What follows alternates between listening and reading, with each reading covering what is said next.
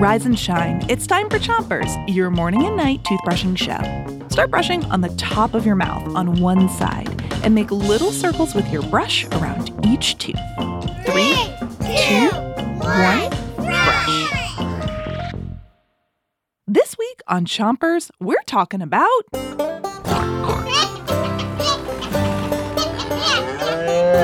farms.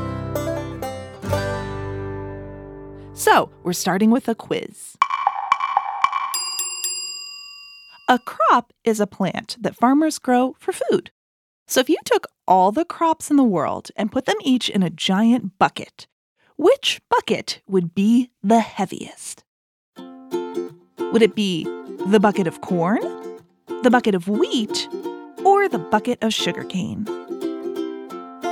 Switch your brushing to the other side of the top of your mouth and brush the molars on the way back.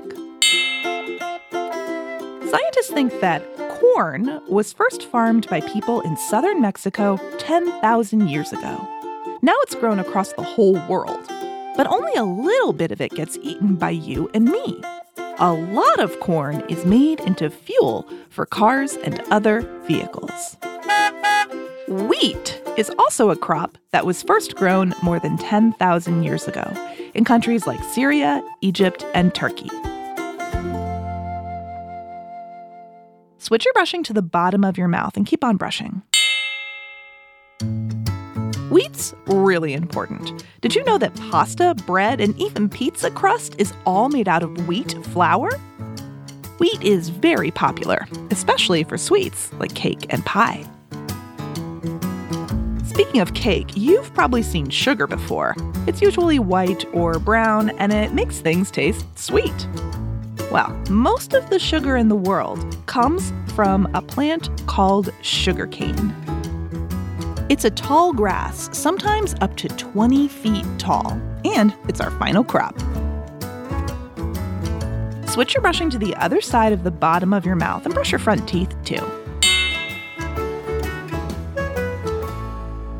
So, now that we know a little more about some of the world's biggest crops, it's time to choose.